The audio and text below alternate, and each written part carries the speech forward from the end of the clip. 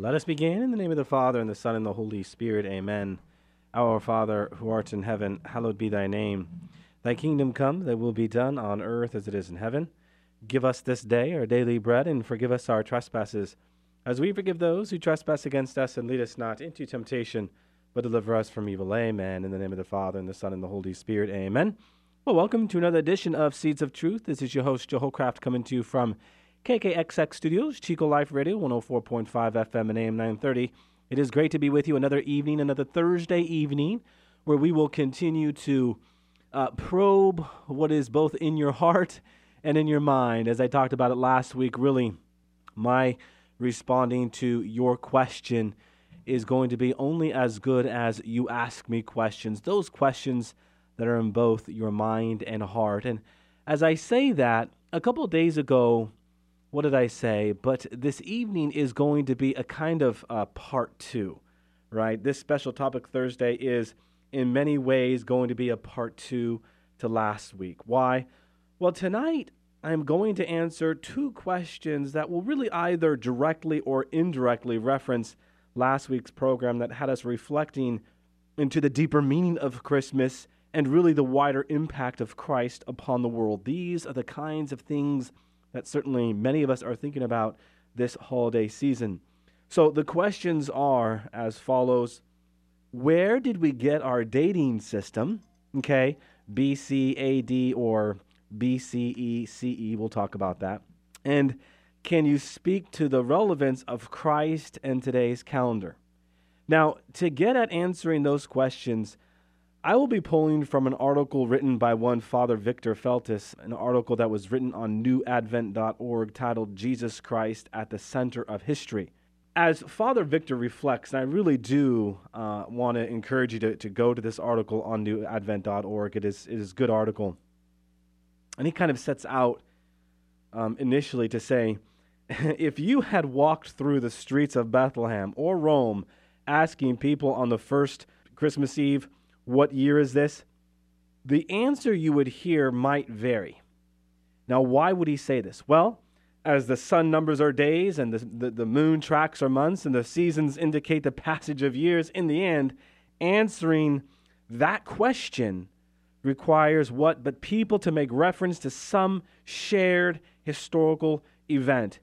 And my friends, this point is invaluable because it lends itself to the reality that there was one event that we all share in common, and that, of course, is the event of the birth of Christ. Now, as I say that, we should hit the pause button here, as Father Victor does, and kind of reflect a little bit into what it means to say that within a culture there is a shared historical common point. If you had bumped into one of the ancient world's many sports fans on the first Christmas Eve, they might have told you that it was the third year of the 194th Olympiad, right? Historically speaking, this would have been a common point of reference for the ancient world, right? Why? Because every 4 years, famous athletic competitions were held where but in Olympia, Greece, where freeborn Greek men would compete in foot races and chariot races and wrestling matches and javelin tosses and the like to honor the Greek god Zeus.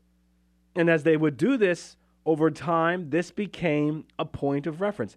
Remember the first Olympiad? This is the third year of the 194th Olympiad, right? It was their common point of reference. It was, if you will, their shared historical point in history. In another case, if you maybe had run into a merchant on the first Christmas Eve who used the Roman coins and roads to trade goods, he might have said something like, this is the 752nd year since the founding of the city of Rome. Considering the wealth and influence of Rome at that time, certainly that might have seemed like an empire that would have lived and reigned in the world without end. So sure, let's highlight the first year of Rome as our common point.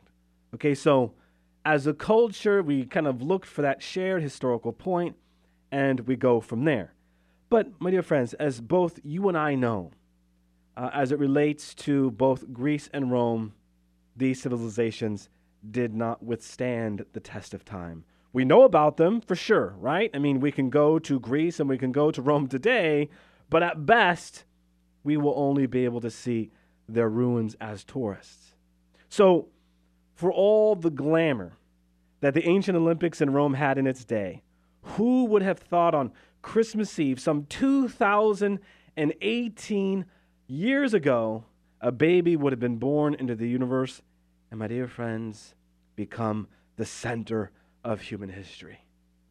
Well, as I noted last week, very few, but only maybe the few who were humble enough to be drawn to the manger. All right, so with that, where in history did we come up with our dating of not so much BCE and CE? That was a change that came in the mid-90s, which we will talk about here in a bit, but BC and AD. Well, it was in the year we know today as 525 that a new way of numbering years was introduced by a monk named Dionysius the Humble. You see, my friends, Dionysius the Humble numbered years using what but our Lord's birth. Our Lord's birth as the starting point. This now became, after the fall of Rome, the shared common point. He named it 1 AD. What is AD? AD stands for the Latin phrase Anno Domini, which translates as in the year of our Lord. 1 AD was dubbed the first year of our Lord on earth. So then today, again, is currently what? But December 28th in the 2017th year after the birth of Christ. Now, today's science suggests that while Dionysius estimated the time of Jesus' birth as best as he could, he may have been a little bit off. There might be better evidence out there that suggests Jesus was actually born in 2 or 3 BC. Regardless, it is most fitting that we mark and celebrate the birth of Jesus Christ as the what but center of human history, because he is that one figure who, again, is our shared common point of history. My dear friends, history does not spring forth from non-event. How have I spoken to this before? If you were to look at the word history itself, the Latin historia, it best translates as pattern or to weave a pattern. Okay? So history itself has this kind of seamless pattern. If you want to get to know any historical event, don't just go to that specific time in history, but go within the many days to whatever culture or point of history that you are studying and see what was encircling that one event. See what happened before and see what happened after. And what you will begin to see is this kind of pattern, this kind of picture coming into view. And if it is real history, actual history, authentic history, it will not be a picture that is disjunctive or off, right? No, but something that is clear. And dare I say, when it comes to the context of God working in history, true, good, and beautiful. Now, as we speak to this, certainly we should add, Christ's holy kingdom has outlasted, of course, the Greeks, Romans, and every other powerful secular kingdom that we have read about in our history books. In point of fact, it was Albert Einstein who once stated, and I want to say I first heard this from Archbishop Fulton Sheen. He was talking about his admiration for the church, and he says, only the church, who stood squarely across the path of Hitler's campaign for suppressing truth, overcame such hostility. He goes on, I never had any special interest in the church before, church capital C, but now I feel a great affection and admiration for the church because the church alone has had the courage and persistence to stand for intellectual truth and moral freedom. I am thus forced to confess that what I once despised, I now praise unreservedly. Isn't that interesting? Brothers and sisters, we will always have Christ in common. Because just when you think you have stamped him out, what happens? He gets stronger. Because every time you think Christianity will be stamped out, someone will rise up in the Spirit of God, and there you will see the church grow. What was that great line that comes to us from Tertullian? But the blood of the martyrs is the seed of our faith. The blood of the martyrs is the seed of our faith. once you plant that seed of martyrdom, what you will have is a church that will grow. So the moment you put someone to death for their belief in Jesus Christ will gain more followers. This is a powerful testimony, the powerful testimony of Christian history, and really, my friends, why it withstands the test of time itself. It is just not enough that God entered history and he now becomes our shared common point, but really, that once you try to remove him from history, he never goes away. Greece, Rome, and other pagan civilizations, even up to and through the 20th century and 21st century, they fade. As much as we try to remove Christ from our stream of consciousness is when he will get stronger. Because the more you try to stamp him out, the louder the voice becomes, at least culturally speaking. I love to share the encounter that I had when I was attending Chico State back in, I believe it was 94, where I still recall my Western Civ professor strolling late into class. And he gave his reason. I just left a meeting in which I found out history books will no longer be using BC, before Christ, and AD, Anno Domini. Now our timelines will be using not BC, but BCE, and not AD, but CE. BCE, of course, standing for Before Common Era, and CE, Common Era. And he continued, this is in the effort to be more tolerant of those who do not believe in Christ.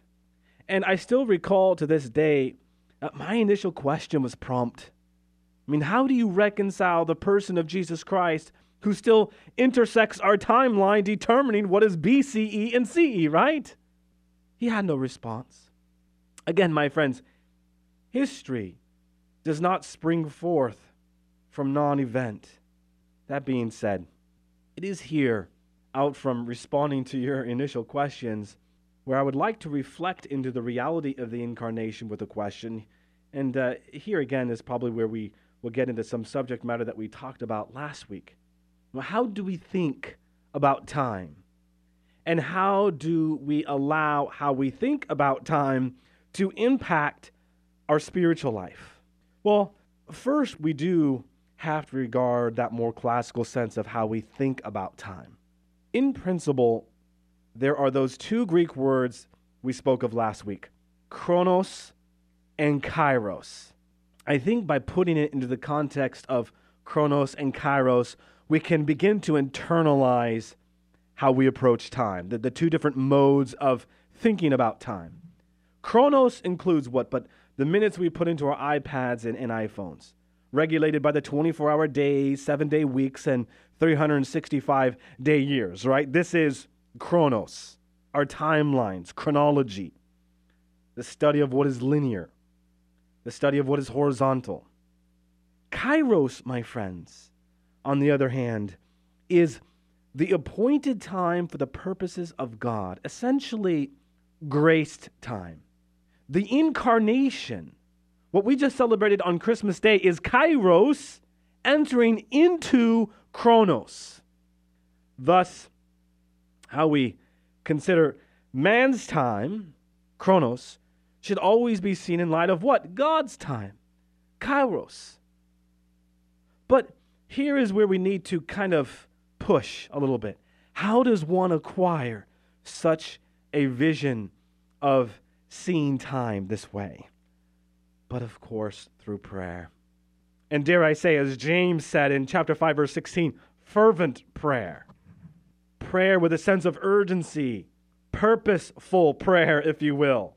Especially the prayer of the Eucharist, the prayer of intimate courtship. Speaking of time, by the way, my friends, I was reflecting into this point in my book, A Heart for Evangelizing, and it was there where I made the point, if you were to take all of the priests in the whole world, and I think they number currently somewhere around 360-some thousand, and begin to kind of draw that out in seconds and minutes and hours in a day, if the priest said Mass every day as he should, that means the Eucharist is consecrated 4 times every second of every day. 4 times every second of every day. That to me, my friends, is so powerful. Wow. Now, as I speak to the Eucharist, where Jesus Christ enters into a bridal union with our very souls, here I, in the Catholic Church, speaks to that prayer of intimate courtship. Could we not say that so much can be learned from thinking of our relationship with God analogously to our human relationships? Courtship always entails a what but falling in love. When one is falling in love, we often hear the phrase, what but time stands still. A way of communicating how everything kind of slows down or comes to a stop. Conventional thinking of time goes out the door, right? As we go deeper in our courtship with God in the Eucharist and fall more in love with Christ, could we not then say things will begin to slow down and we will see as we ought? Brothers and sisters, in the Eucharist, the horizontal, that is chronos, and vertical, that is kairos, beams meet in the most profound way because the reality of the cross is made present, but again, in the Eucharist. That is to say, Christ's sacrifice is represented on the altar. What's more, as time begins to stand still for us, we will experience the genesis of our new beginning. The when, if you will, our iPhones and iPads become subject to kairos, become subject to the sacramental life of the church. So it is that the sacrifice of the Mass really does open us up to kairos and begin to inform and form chronos to its best use. Kairos, God's appointed time, that purpose-driven time, that grace time, not chronos, ought to give order to our days. And no matter what acronym we choose to dot our times with, whether it be BC and AD or BCE and CE, this will never change. Jesus is at the center of our timelines, and we should ultimately make him the center of our lives. So, as we ask the questions, where did we get our dating system? And can you speak to the relevance of Christ in the calendar? What does it all come back to but relationship?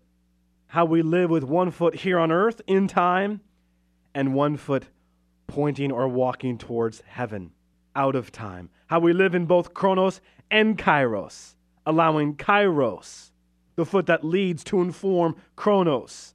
I just spoke of prayer and the importance of prayer. How do we define prayer? Prayer is conversation with God, right? This intimate conversation with God. Maybe here we could kind of close with a very practical reflection. And this, again, is very specific to how we think about time. How many minutes are in a day? I think that math is actually 1,440 minutes in a day? What are we doing with our time? What are we doing with our time? Well, what did I say last week? Have we not been given the gift of time, right?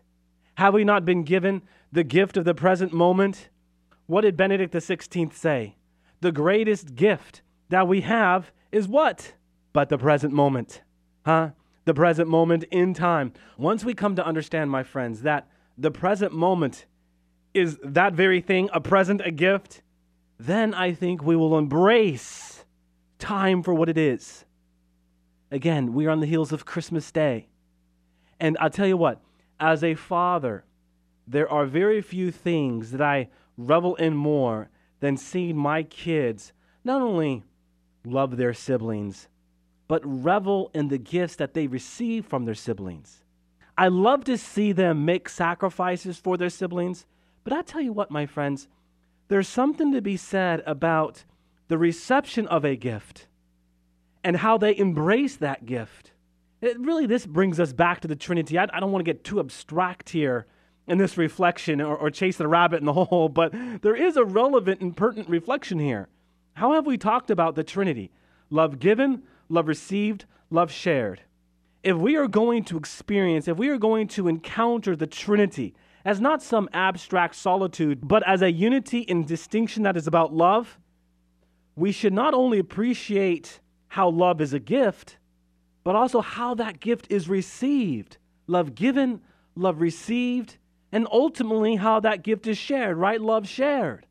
As a father, I revel in seeing my children embrace their gifts, especially those gifts that come to them from their siblings, or maybe a gift that comes to them from someone who made a sacrifice for them. And when I see them embrace that gift, for all that that gift is, it is not only a joy for me as a father, but there is something profound happening in the actual embrace of the gift, right? So when we talk about the gift of time, let us put it in the context of truly embracing a gift, like my friends, maybe a gift that we absolutely embraced and loved. Let the gift of time be that very gift that we have embraced and loved in the past. When we do that, then time will begin to receive its proper shape and dimension. Not only is something linear, but at the same time, something vertical. Not something that is reduced to our chronology, but something that is always caught up in chirology, or the study of God's time, purpose-driven time, grace time. Another point I had made last week, and I kind of left it underdeveloped, but if you're to go into the story of creation and the creation of days, if you get into that Hebrew, what is the Hebrew word for day? Yom. That which is not measured by clocks, but purpose. Purpose. Do we kill time, or do we embrace time as a gift? Do we see time as something we should treasure? Treasure as a gift from God. And as such, to embrace it, to receive it properly, is to then have what? But God rejoicing. God rejoices when we embrace our gifts. And oh, brothers and sisters, I feel very confident that God is up there in heaven, rejoicing as he looks down upon us when we embrace our gifts. So again, let us embrace that gift, the gift of time, and see that as we are thinking about time in these days that have us now moving forward towards New Year's Day and our New Year's resolutions, right? Let us be thinking about the gift of time. And that our New Year's resolutions be something that are resolved in that which is spiritual. Yes, New Year's resolutions that have us going to the gym, those are great. But don't reduce our resolve to that which is exclusively physical. In point of fact, let me challenge you this evening. Give yourself some time to think about a New Year's resolution that would have you thinking about the spiritual life in greater depth. You know, the word resolution comes from the Latin resolutio. It literally means to loosen. So yeah, we make our New Year's resolutions where we seek to loosen our belts, right? But what about that weight on our shoulders that we carry? Should we not loosen that weight?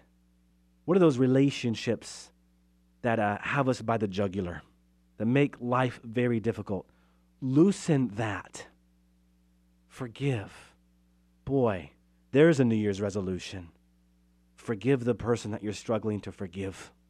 Brothers and sisters, as we close our evening, let me leave you with that. Maybe you're not ready to do that, but pray to God, turn to God, ask him for the grace to help you break free from those bonds that are tying you down. And if it is, in fact, the lack of forgiveness in your heart, pray for the grace. I really encourage you to pray for the grace to forgive, that your relationship might be restored. Okay. All right. With that, let us close with a word of prayer in the name of the Father, and the Son, and the Holy Spirit. Amen.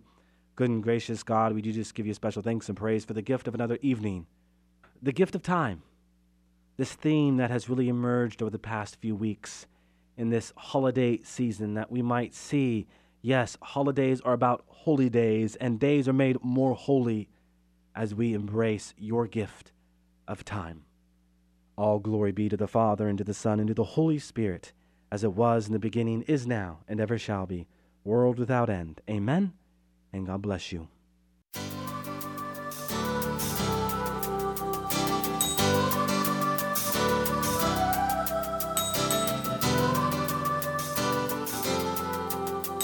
Thanks for listening to Seeds of Truth, heard every evening, Monday through Friday at 5:30 here on KKXX. If you'd like to hear this program or find out how you can help support Seeds of Truth, the website is joehollcraft.org.